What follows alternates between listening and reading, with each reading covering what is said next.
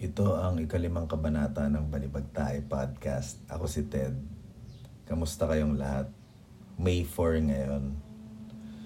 Bale, ang ganda ng umaga dito sa Maynila. Sobrang daming ibon. Dumami na eh. Parang ang dami laging ibon ngayon. Siguro dahil wala nang polusyon. Bale, yung mga ngayon pa lang nakikinig. Sigurado ako lahat ng nakikinig ngayon bago lang, ngayon pa lang kayo nakikinig. Kasi kung napakinggan nyo na yung mga luma, hindi na kayo makikinig kahit kailan dahil sobrang basura nung podcast na to. Literal na tungkol sa wala. Kung ano lang yung pumasok sa utak ko, yun yung sinasabi ko. Nagkataon lang na 10 minutes lagi. Kaya ginawa ko na lang na 10 minutes lagi yung mga episode. Bale, kahapon yung pangalawang bakuna para sa COVID. Tas sinabayan ko yun ng fasting. Bale, pagkatapos ng hapunan, sobrang pangit ng pakiramdam ko. Akala ko yun ay side effects. Bale, sinisipon ako, may mga lumalabas na plema sa sa bibig. Tas sobrang sakit ng tiyan ko. Pero ang dami ko din kasi nakain eh. Tapos hindi na ako halos makagalaw kagabi. Hindi ako, pag humiga ako, parang ang hirap huminga. Pero ngayon okay naman. Pagkagising ko parang wala na. Walang kahit anong pakiramdam. Nagawa ko pa rin yung mga normal kong ginagawang meditation at mga workout. Bale, okay naman. Pakiramdam ko hindi ako magkakaroon ng side effects. Bale, okay. Ngayon mag-iisip ako ng pwedeng ikwento. Bale, nung bago yung nagsimula yung pandemic, nag-enroll ako sa isang jiu-jitsu school sa Maynila. Bale, ako nun eh. Iniisip ko, gusto ko maging black belt kahit saan. Bale, iniisip ko, jiu-jitsu yung pinaka-okay. Maski alam kong hindi ko yun magagamit sa away kalye. Lalo na kung, pakiramdam ko hindi mo yun magagamit sa away kalye, lalo na kung madidiriin ka. Tas sa Maynila ka pa. Parang, imposible kang makipagyakapan sa, sa kalye ng Maynila. Makipagyakapan sa sahig. Kasi sobrang dumi ng sahig nun eh. Parang puro dura, puro patay na daga. Kakaiba. Iba sa Maynila. Sobrang baho lagi. Hindi mo alam kung saan na nanggagaling yung amoy basura. Pero literal na laging amoy basura doon. Yun yung isa sa pinakamabahong lugar. Araw-araw. Na natural. Kasi may iba parang mabaho minsan hindi. Pero yun, walang araw na hindi. Lahat parang magtataka ka na saan nanggagaling yung amoy kanal. Bali, araw-araw ganun dun. Pero, bali yun, sobrang okay yung jiu-jitsu eh. Bali, may trabaho ako nun na siguro mga 8:30 a.m. hanggang 6:30 p.m. yung trabaho ko. Tas dumidiretso na ako doon tapos. Siguro ang konti lang din ng ng araw na nag-jiu-jitsu ako. Kasi biglang nagkaroon ng pandemic. Kaya hindi ko na natuloy-tuloy. Pero hindi pa ako umabot dun sa magigina ako. Pero nakabili na ako. Bali, nakatenga na lang yung gi. Pagkatapos nito, itutuloy ko pa rin yung jiu-jitsu sigurado. Kasi sobrang sarap eh. Sa katawan. Naalala ko yung unang araw ko.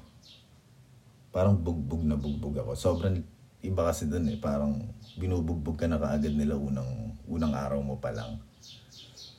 Tas kinabukasan sa trabaho, para akong si Edward Norton sa Fight Club tapos nung Fight Club. Parang ibang-iba. Parang nagbago yung buhay niya.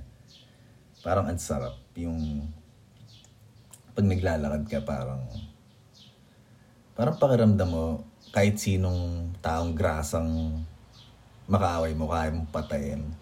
Pero hindi ko gagawin yun sa taong grasa kasi madidiriin ako eh. Parang hindi ko kaya makipagyakapan sa isang maruming nilalang.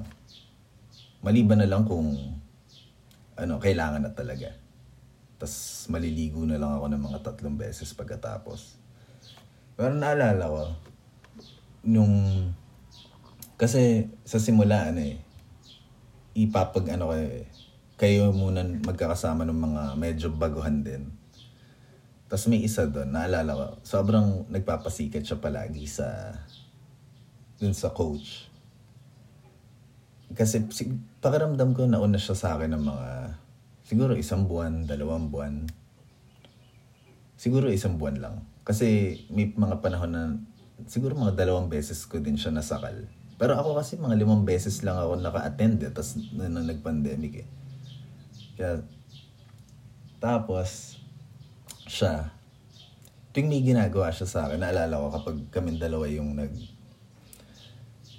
naglalaban, lagi siyang may ginagawa lagi niya akong binabalibag. Meron siyang permanenteng move na ako, susubukan kong sakalin yung leeg niya. Tapos, habang nasa likod niya ako, meron siyang, parang kaya niya akong balibagin. Binabalibag niya ako palagi. Tapos titingin siya sa coach. Na parang kita niya yun. Pero hindi lagi nakatingin yung coach sa kanya. Lagi siyang dismayado na bad trip. Parang halatang gusto niya magpasikat. Tapos, parang ang daming beses din niya ginawa yun sa akin. Pero madalas walang nakatingin. Tapos isang beses, kaming dalawa ulit. Ito, isang araw, kaming dalawa, tapos wala masyadong tao. Parang wala masyadong tao doon. Nakatingin sa amin karamihan. Tapos, yun, sinusubukan ko. Kasi yun lang yung alam kong move yung sasakalin ko sa leeg. Tapos, parang may ilan na rin ako na pat-tap gamit yun. Tapos, ako parang sinusubukan ko ulit gawin sa kanya. Ako wala lang, parang gusto ko lang manakal para matuto ako. Para mas gumaling ako dun sa na yun. Particular na move na yun. Tapos binalibag na naman niya ako. Tapos, tiningnan naman niya yung coach. Pero tapos narinig ko yung mga tao parang, kasi tumama yung ulo ko nito sa sa pad. Ako parang, okay lang, naalog ako pero pinalito ko na wala lang. Parang okay, tumayo ako kaagad. Tapos ginawa namin yung mga appear na okay, next round.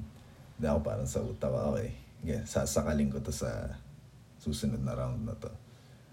Tapos yun, tuwan-tuwa siya dahil nakita parang may narinig pa na parang ganun. Tapos ako, sige, game. Tapos nung next round, nasakal ko siya, nag-tap siya.